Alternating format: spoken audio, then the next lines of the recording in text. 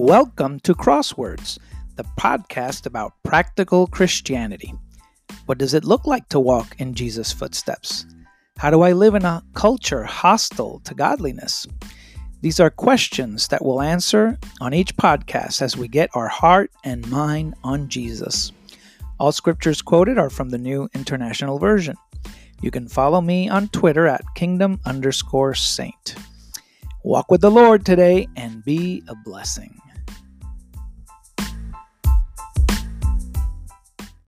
Good afternoon, family. Good to see everyone back from Tennessee, all safe and sound. Thanked be the Lord for that. Good to have you here this Sunday. What catches your eye? What are things that you keep an eye out for? Things you consider valuable, worthy of your time? For me, it might be relaxing with my wife, maybe enjoying some live music, maybe playing some musical instruments, maybe going to a tech store, a high-tech store, a good spiritual seminar like you guys who came back from Tennessee just experienced, and of course, time well spent in God's Word. What does that have to do with the apple of your eye? That's a funny phrase. It's an idiomatic phrase that comes from Genesis, believe it or not. Think about what distracted Eve. What got hold of her focus? What got her off track? Wasn't it the proverbial apple, right? From the tree of knowledge of good and evil. We know it wasn't really an apple, but that's where that expression came from, the apple of her eye. But the phrase nowadays is mostly used as a term of endearment as well. We may call our spouses the apple of our eye, the most special person in our life, the apple of our eye. And of course, Jesus, our King, the apple of our eye. We're going to study two incidents this afternoon and then wrap around them a parable that emphasizes the importance of what we're actively seeking at any moment in time in our lives. There are just some things that if we're not paying close attention to, we're going to miss out on. Jesus is about to enter Jerusalem. He's on his way to Jerusalem, but first he has to go through Jericho. So as he comes near Jericho, a blind man was sitting and begging by the road. And when he heard the crowd go by, he tried to find out what was happening. The people told him that Jesus from Nazareth was passing by. So we're presented here with this blind man. In Mark chapter 10, verse 46, we know his name is Bartimaeus. So this is a man born blind, deprived of his sight. I don't know if you've ever thought about that, but what would it be like for us not to be able to see? And it was a great handicap to have. He was reduced to begging by the side of the road because of that. Spiritual significance. Let's do a spiritual significance pause here at the moment. Oftentimes when we see incidents like this in our life where somebody has been physically deprived of their sight, we have to think of what the spiritual significance of that could be. Maybe our spiritual lack of sight often has us begging for scraps on the road of the world or even in the church because we can't see.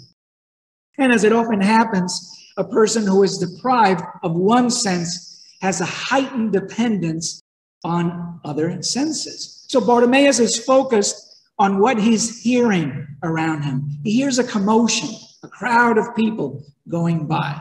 So like that woman on the porch in front of her house, he does a similar thing. He shouts, "Jesus, Son of David, have mercy on me." And the people at the front of the crowd told the blind man to be quiet. Shh, shut up, don't get all this attention. But that made him shout even more. He shouts even louder, "Son of David, have mercy on me."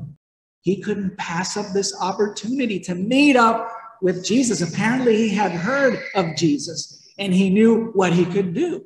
So here is his opportunity to meet up with Jesus. And I don't know if he himself knew the scriptures or he was taught the scriptures, but he used the term for the Messiah, Son of David. So he was familiar with that terminology and confessed his belief that this Jesus is the Messiah, the Son of David. So Bartimaeus doesn't allow any of these other people, any of their attempts to ignore him or break him down or shush him. He doesn't let that intimidate him. But if anything, he gets even bolder by that and shouts even louder. He wants to break through that din of civility or propriety or cultural norms. He doesn't really care what people are telling him to do.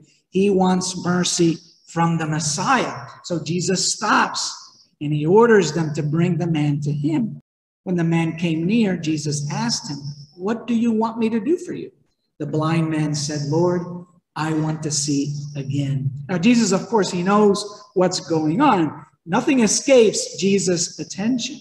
Even if you're whispering his name or don't even know what to call him, he's right there ready to shower his mercy on you. Think about this. Why do we seek people? What's usually behind? What are the motives behind us trying to seek people with more authority than us? Like, what would make us go visit a judge or go visit some kind of higher office? Is it not because we need help? Is it not because we can't do something for ourselves and we need somebody with more authority to help us do it? Isn't it usually because we need a favor from someone? It's usually something selfish. It's usually something that we need that drives us to seek somebody with more authority. And that's not a bad thing. I'm not saying it's a bad thing. As parents, we don't blame our children for seeking us out for something that they need. That asserts our authority over them.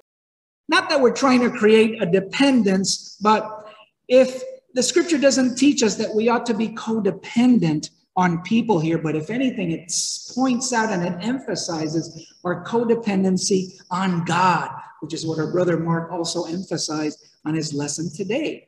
Bartimaeus knew that only the Messiah would be able to give him what he needed, what he wanted. No one else could give that to him. And so it is his faith in the Messiah that will make him well, as Jesus says here. Receive your sight.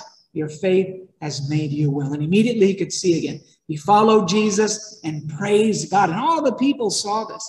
And they too praised the Lord. So here we see Bartimaeus, a blind man. Blindness makes us dependent sometimes on others. We're missing out on a sense, on something physical in our lives. That usually makes us dependent on other people. But we see here a story of how breaking that codependency and relying on the Messiah can lead us to freedom. So we see four aspects of faith that Bartimaeus shows that makes us well. He says, your faith has made you well. We see confession. Bart knew who Jesus was, and he was not afraid to call out on him, even if the crowd was trying to shush him. He wasn't afraid of confessing Jesus as the Son of David, as the Messiah. We see persistence in his faith. In spite of being shushed, he persisted. He wasn't ready to give up or give in to the crowd around him. We see a dependence. He sought Jesus out. He wanted something from Jesus and wasn't afraid to go up to him and demand it, if anything. One, because he knew that only the Messiah could give it to him. So there was an awareness there on his part. And this is a very important step of faith, by the way, an awareness that only God can give us what we need, a dependence on God. And fourth, but not last, his response is to join Jesus, to follow Jesus. And as it says here, to glorify God. Notice how the physical healings always happen immediately. Whenever we see a physical healing done by Jesus, in the flashing of an eye, in the twinkling of an eye, it gets done.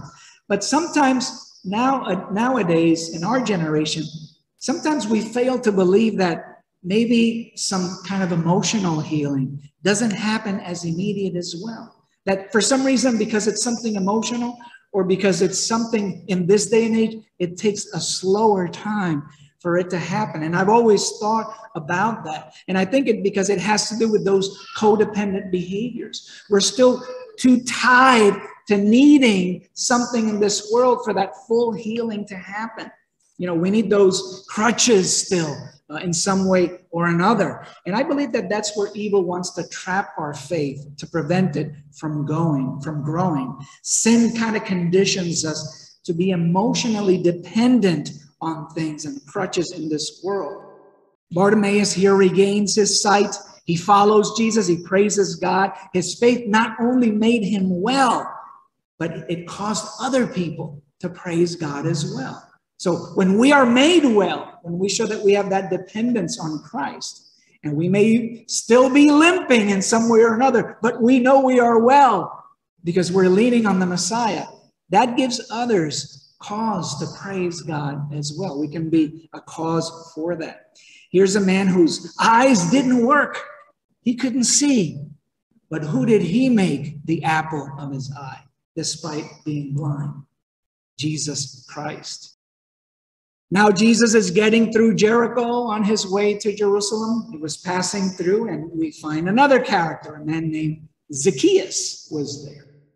He was director of tax collectors, and he was rich. He tried to see who Jesus was, but Zacchaeus was a small man. He couldn't see Jesus because of the crowd. So he runs ahead, climbed a fig tree to see Jesus, who was coming that way. Remember how we've talked in previous lessons, even on Wednesday class, how it is hard for the rich to get into heaven. But here we're going to see the case of a rich man who actually got into heaven. Who actually, Jesus says, you are a son of Abraham, and salvation has come to your house. And we're going to see a contrast between these two. He is seeking Jesus, first of all. Now, we could say that the rich young ruler also went to seek Jesus. But Zacchaeus, notice his spirit, notice his passion. He goes out of his way to see Jesus. He's not just satisfied with kind of being there in the crowd. He needs to see Jesus. He wants to make that contact with Jesus. So he runs ahead. He climbs a tree. Maybe not the most dignified thing to do. I don't know if us as adults would try to climb a tree just to see somebody. We would have to be careful that we don't fall down. We can say that the rich young ruler also sought out Jesus. After all, he came to Jesus to ask him what he must do to inherit eternal life. But Zacchaeus is going to do something that the rich young ruler didn't do. Jesus comes to the tree. He looks up, says, Zacchaeus, come down. I must stay at your house today. Zacchaeus came down and was glad to welcome Jesus into his home. Nothing escapes Jesus. He knows what's going on all the time. He knew what was in Zacchaeus' heart even before he saw him on that tree. He wants to stay at his house. He knows where his heart is at. He wants that meeting face to face. And, God is reciprocating those things for us too. If we really want in our heart of hearts to have that intimate contact, that intimate knowledge of God, don't you think that God is going to make that happen? After all, that's what he's working for. That's what he wants to do. That's what he has made his goal, to seek and save the lost.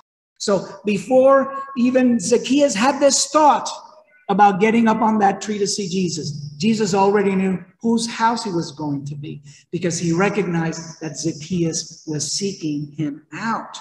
So there's a lesson in here for us. When we seek out Christ, when we want to really have a close encounter and continue it, Jesus is ready to take it up a notch and make it even more personal than you can imagine.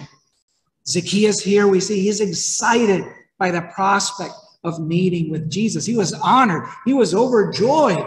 Jesus sought me out. Here was I trying to seek him out, and he's already seeking me out. He's reciprocating that same interest.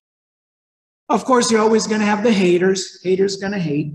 People saw this, begin to express disapproval. They said, he went to be the guest of a sinner.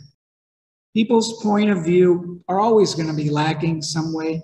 That's why you have to be careful what other people around you are saying. Human advice, human viewpoints are always lacking. They're never complete. So ungodly people's views and ideas are even more short-sighted. Never believe the crowd. Don't be part of that herd mentality. Because if anything, we can say that the herd is always wrong, especially when it comes to things about eternal life. Popular opinion, where does it lead to? Jesus says the road that leads to death is wide, and many people enter through it. That's popular opinion. That's the herd mentality. But the truth of God's kingdom, which is a narrow gate, a narrow road, few will find it. It's no surprise that there are few people that are going to be saved. Jesus always said that. And that's why we need to be smart and be like Zacchaeus. Have that heart. Be like Bartimaeus. What are we making? Who are we making the apple of our eye? Here are two distinct cases. One a beggar, poor, blind. Yet another one rich. Yet both had that same heart to make Christ the apple of their eye. So here's where Zacchaeus deviates from the rich young ruler. Later at dinner, Zacchaeus stood up and said to the Lord, Lord, I'll give half of my property to the poor. I'll pay 4 times as much as I owe to those I have cheated in any way. Zacchaeus knew he had found salvation. He knew that all these things that he treasured before really meant nothing when it comes to eternal life, when it comes to the kingdom of God. And not only did he say it, but he demonstrated his faith. Faith is always demonstrable. There's always something you can show about it. How did he show it? By showing how unattached he was to his riches. He put his money where his mouth is. He gave up half of his property. Was it too much? Was it too little? I don't know. How would we judge Zacchaeus? Could we say, well, Zacchaeus, I think you can afford to give a little more. Or maybe he gave too much. I don't know. That's really up to each person, what they have decided in their heart to do. If he had $1 million and he gave half, that meant he had $500 left. Maybe he was still rich. But hey, he did it for the Lord. Who are we to judge? Jesus says to Zacchaeus, you and your family have been saved today. You've shown, and here's the key word, shown. You've shown that you too are one of Abraham's descendants. So we see how important it is for the head of a household to put his money where his mouth is. Because it not only affects himself, but it's going to affect his whole family. He set a precedent for his entire family in the faith that he showed in Jesus, in who he made the apple of his eye. He proved his faith to be genuine. And so we can learn 5 things about the faith of Zacchaeus, 5 aspects of having a faith that saves. Seeking Jesus. What are you seeking? We know Jesus said in Matthew 5:33, seek the kingdom first and his righteousness. So this is all about that. Zacchaeus wanted to seek the kingdom first. And he knew that the kingdom started out with Jesus. He believed he was the Messiah. And not only does he seek Jesus, but it's more than that. He's not just satisfied with taking a look at him or hearing him. He wants to get to know Jesus. He wants to know him front and center. That burning desire that he had in his heart was matched and elevated by a Savior who loves us and who wants to match that passion with the passion we have inside. He's not going to leave us hanging ever. He's always going to take it up a notch. And so Zacchaeus is filled with joy by welcoming Jesus' words. He has a very welcoming heart of whatever Jesus is going to say. He also, a faith that saves also is unattached to the material things. You know, we can't serve 2 masters, we heard Jesus say, because we'll love one more and give it up instead of the other. But here, Zacchaeus shows where his faith is at. It's not in the material things. And last but not least, he repents. He says, you know what, if I've cheated anyone, tax collectors were known to be cheaters back in the day. He promises to pay up to 4 times as much. That shows the willingness of how far he wants to go to correct any moral failures because he believes that he's found the kingdom of God. Just like in that parable where Jesus taught us that the kingdom of God is like a man searching for buried treasure. And once he finds the field, what does he do? He sells everything he has and buys that field. And here is an example of that parable in Zacchaeus. And so Jesus reiterates his mission here. At the end of this passage, the Son of Man has come to seek and save people who are lost. That's what Jesus came to do. Aren't you glad Jesus first came to seek you? Think about your story.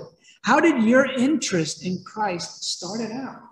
Many of you young people, it started out in your homes. You've been very blessed that the Messiah, that everything about him and the kingdom was taught to you at a young age. So you grow up knowing who should be the apple of your eye. But the time is going to come in your life where that's going to be tested to see whether that is real for you or not.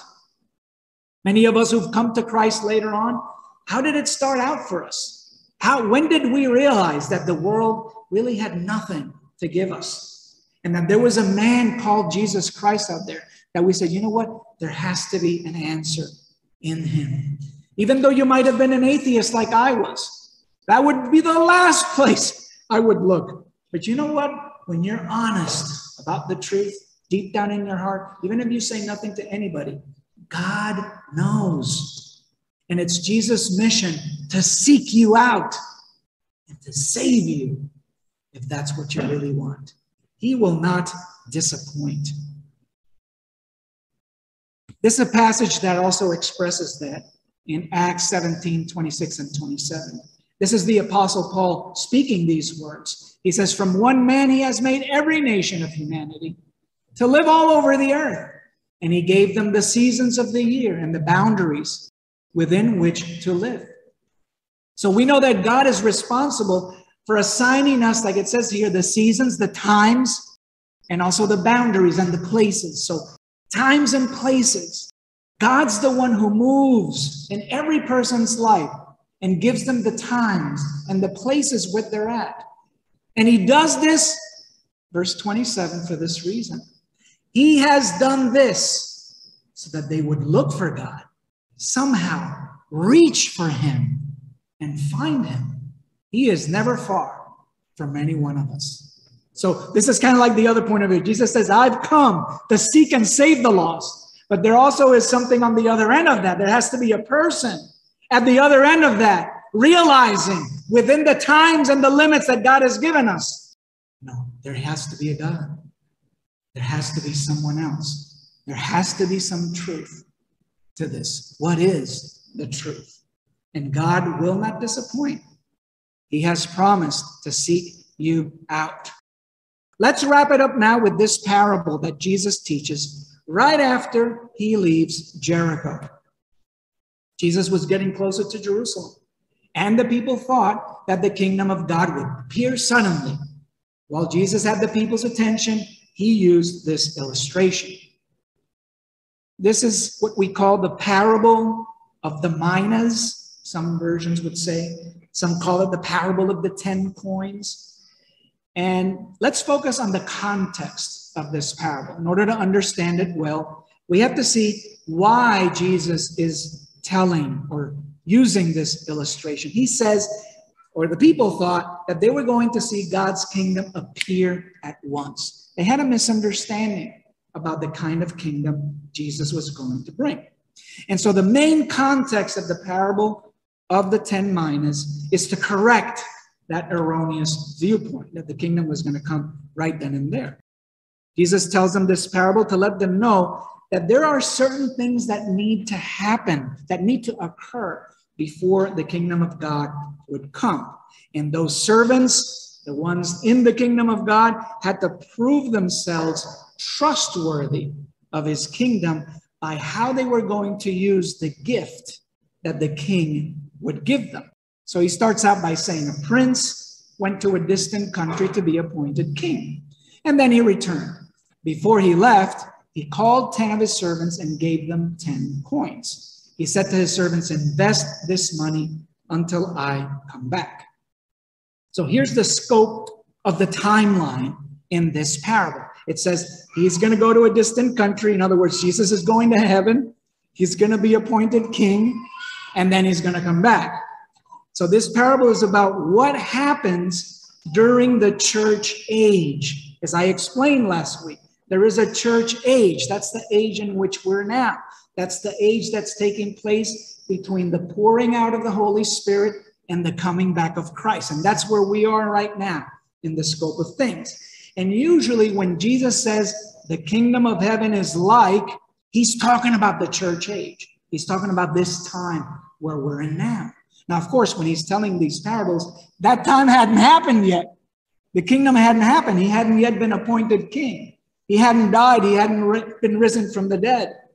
So he's telling them this parable, and the people are not understanding what it's about. But we have a greater perspective on this, being on the other side of the cross. And also, of course, having the Holy Spirit to help us understand some of these things.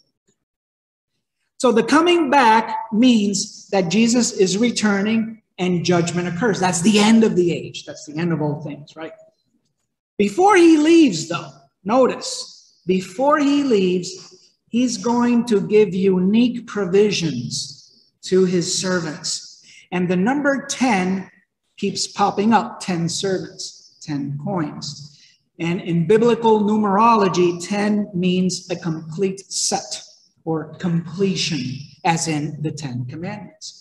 The coins here, in some of the parables, they're called minas, represent a provision that God gives equally to all kingdom servants. Unlike other parables, like the parable of the talents, where each one receives according to their faith and they're each given a different number of talents, this one represents a provision that only God can give, which is equal amongst all the workers in his kingdom. Minas, what can they represent? What could these coins represent? That one of us only gets one, or we get them all equally. Some have suggested, well, it could be our life, this body. Everybody, gets a body. Granted, some of our bodies work better than others and are different, but we all get a body. If you don't have a body, you don't live in this reality. Or maybe it could mean life in general. We each get a life here, and we need to do something with it. I believe, though, that the provision is a whole lot more special than that.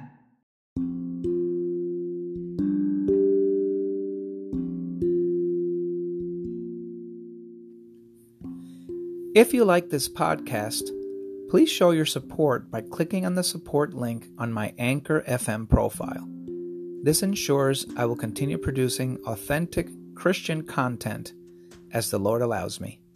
Thank you, and have a blessed day.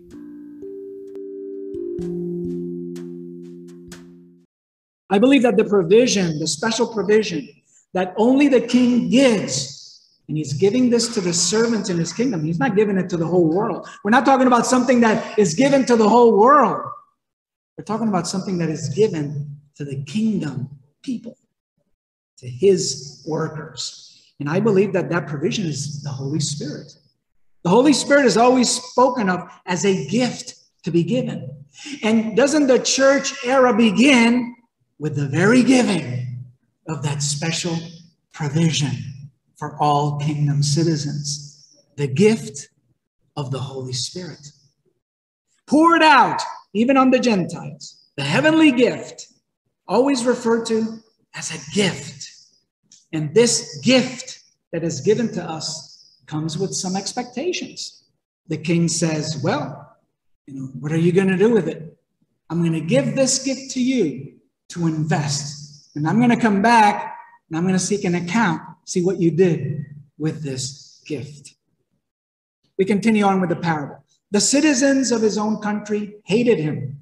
They sent representatives to follow him and say to the person who was going to appoint him, we don't want this man to be our king. But he was appointed king anyway. And he came back. So it's like, yeah, whatever you thought doesn't matter. He's going to be king anyway. Then he said, call those servants to whom I gave money. I want to know how much each one has made by investing. So now he's calling them to account. There are always going to be some people, like he says here in the parable, who are lazy or suspicious or irresponsible. They'd rather not work. They don't want this guy to be king. I don't want him to be my king. I want to be my king. Or I want someone else to be their king. Guess what? Jesus is king anyway. Doesn't really matter what you think or do. He is king. So it's important for us to recognize, like Bartimaeus, like Zacchaeus, who is this Messiah? Because if we recognize that, that means the difference between life and death, as it does for the people in this parable as well. Who is the apple of your eye? People have no say in Jesus' kingship. He is king. No one rules God. No one can oppose his will. No one can oppose Jesus' will. Jesus is coming back. There will be accountability. There will be judgment. And we have to realize now as people in the kingdom that Jesus is going to demand an account. What have you done with the gift? What have you done with the Holy Spirit? Did you allow him to bear fruit in you? Did you use God's provisions to praise him, to help out others, to bring others to the truth? Right? Those are the kinds of questions I imagine will be asked. The first servant says, "Sir, the coin you gave me has earned 10 times as much." The king said to him, "Good job. You're a good servant. You proved that you could be trusted with a little money. Take charge of 10 cities." Now, I'm always amazed by the words that Jesus uses in these parables, because to me, they reveal a whole lot of truth. So that gift, that amazing gift that Jesus gives us, he says, this was a little bit. I gave you a little. It's like, okay, wow, he considered that a little. And then he says, now take charge of 10 cities. I don't know what that means. Are we going to have cities in the life to come? Are we going to reign over them? I don't know what that really means, but it means, wow. It means that if I've shown to be trustworthy with something God considers a little here in this church life, there's going to be a whole lot more for me in the coming life. Holy moly. I don't know what that means, but that's pretty cool. The second servant said, "The coin you gave me, sir, has made 5 times as much." Okay, maybe not 10, but 5. Hey, he's still called a good servant, not in this version. But he says, take charge of 5 cities. Maybe we could insert another example of another guy. Probably would be somebody like me. Hey, you gave me 1 coin. I made one other one. Only one. Is that good? Yeah, you go take charge of 1 city. I'll be happy with that. But then comes someone else. Here's a picture of Judgment Day. We're each going to get our personal interview with Christ as to how did things go while we were here? Were we self-serving? Were we trapped in our guilt, in our fear, in our pity parties? Did we go along with the world and with the mentality of the herd there? Jesus is going to say that trust is proven by what you do with what you have, not with what you don't have. If you're trustworthy with a little bit, there will be much you will be given in the afterlife. You're a good servant. You did what you could. You did what your faith allowed you to do. But if you complain or blame others or get lost in that game that the world plays, then was Jesus really the apple of your eye? Was your trust in God, or was it placed somewhere else? It's all about trust, trustworthiness. It's all about who is the apple of your eye. See, there's one servant here that had this different attitude. He said, "Sir, look, here's your coin." He rejects the gift because, even though he took it, and he judges the king here, doesn't treat him right. Treats it more like an object, like something that was lent, and he kind of puts it aside. That was not the intent of the gift. The gift was given for what? So that you could invest it and make more, not so that you could hide it somewhere. So maybe there is a level of respect. After all, he does say, "Sir, hey, here's your coin back." But is there any love? Case in point, the Pharisees, right? Reminds me of them. There was a certain superficial level of respect, but was there any zeal and investment? Was there any use of the good things that God had given them? So here's what kept this person from reaching their own potential, the potential God had given them. It was their own presumption about God. They judged him. And I find that in today's world. In my generation, there are always people who judged God. They didn't know who he was, but they judged him anyway. Hey, I did that too. My fear. Notice how it says, I was afraid of you, he says. Fear is a main factor here. When I look back, I might not have been able to articulate it at the time, but I was fearful. And my fear was the main cause of my agnosticism at the time. I look back, maybe I resented that I wasn't able to get to know God. I resented that I couldn't control God, manipulate him in some way, make him see that I felt wrong about many things, force him to see my point of view. And so in my anger, I presume God was harsh and uncaring. You don't care. You take what you don't give.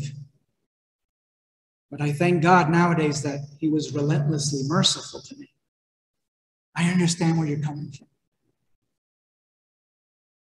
What about you? Any of you judging God as uncaring? Any of you thinking that God is tough, angry at you? That he takes what isn't yours or harvest grain where he hasn't planted? That God is exacting something from you, demanding something from you that he never gave you? Is that how you look at him? Because see, the king is going to say, hey, I'll judge you by what you say. So I'd rather think that God is merciful and kind and all the things that I know that he is from the Word of God. I've been convinced by the Word of God to know that God is graceful and merciful and kind. And not only that, I've experienced it in my life too. And I'm thankful for that because at one point I did judge God. And I cursed Jesus. Thank God I didn't blaspheme the Holy Spirit. Because God would have judged me by that standard then. The standard that I use is the standard that will be used against me. Whatever standard I use to judge, that's the standard that will be used against me. I judge God harshly, then he's going to be, okay, I'm going to show you what harsh is. You want to know what harsh is? Okay, fine. I'll show you what harsh is. I'll judge you by what you said, you evil servant. You knew I was a tough person to get along with. You knew that I take what is in mine and harvest grain when I haven't planted. Then why didn't you put my money in the bank? Then when I came back, I could have collected it with interest. If you really knew that I was so harsh, then why didn't you put my money to work somehow? Instead of just hiding it away. It says, you're just evil. In some versions, it would say lazy to it. Adds that classifier there as well. Jesus calls out this man's ignorance. This guy could at least invested the little he thought he had in some kind of work for the kingdom. Then the king told his men, take his coin away, give it to the man who has 10. They replied, sir, he already has 10 coins. I can guarantee that everyone who has something will be given more, but everything will be taken away from those who don't have much. Bring my enemies who didn't want me to be their king. Kill them in front of me. You want to see how harsh I am? You want to see how tough I am? This is it. Is this what you want? In the next age, those who didn't want to be subjects to Jesus will lose their life. You wanted it tough? There it is. You who wouldn't see Jesus' grace and kindness, who didn't take advantage of his glorious and generous gift, you will lose everything. And then some. You will lose your very life. As Revelation 14:10-11 says, they will be tormented with burning sulfur in the presence of the holy angels and the Lamb. Just like he said in the parable, kill them in front of me. The smoke of their torment will rise forever and ever. There will be no rest day or night for those who worship the beast and its image, for those who didn't make Jesus the apple of their eye. You look at pictures of people who were kids. I look at somebody else's kids that I remember, oh, this kid, I remember this kid. He was 3 years old. Now I see him, he's 20-something. It's like, holy moly, I must look like an ancient if this kid looks like that. I see pictures of my classmates from 1985. They're like, wow, these guys look old. And they say, well, you haven't looked at yourself in the mirror, have you? I think I'm still in 1985. No. We are, we're getting there. Time flies. It's fast. Who can help you? There's no doctor, no institution, no place you can go to say, hey, can you extend my time here a little bit? Hey, can you make it better? Can you make my life better a little bit here? Some people think that can happen. But really, there's only one that can help us from this plight. Will you seek Jesus for the regeneration that he can give you? Will you, like Zacchaeus, understand that even though you have material things, that the world does not give you any answers? You have eyes and you can see that there is no apple to behold in this physical world. There's only Jesus. Will you be like Zacchaeus? Will you be like Bartimaeus and recognize that there's only one son of David who can help you see? If there's something in your life that is physically limiting, like in the life of Bartimaeus, will you recognize that the Son of David is the one, the only one that can help you? Jesus didn't come to extend your bios, your physical life, but your Zoe, your vitality, your energy, your zest for life. Only Jesus could do that. Only Jesus can regenerate. And he does so by first establishing that gospel that we may believe he is the Messiah, and then giving us that gift, the Spirit. Are you seeking Jesus now while the time is available so that you can be ready for his return? After services are over, you can join me and some of the brothers for prayer. Let's pray together. What is it that's troubling you? What is it that's getting in the way of you being able to fully realize this gift that God has given you? Or maybe you just need to come clean. Maybe you just need to start fresh, like Zacchaeus. Let's do that today. And if you want to get baptized today, then also see one of us so that we can arrange for you to make that first step of obedience by faith into God's kingdom. Have a great afternoon.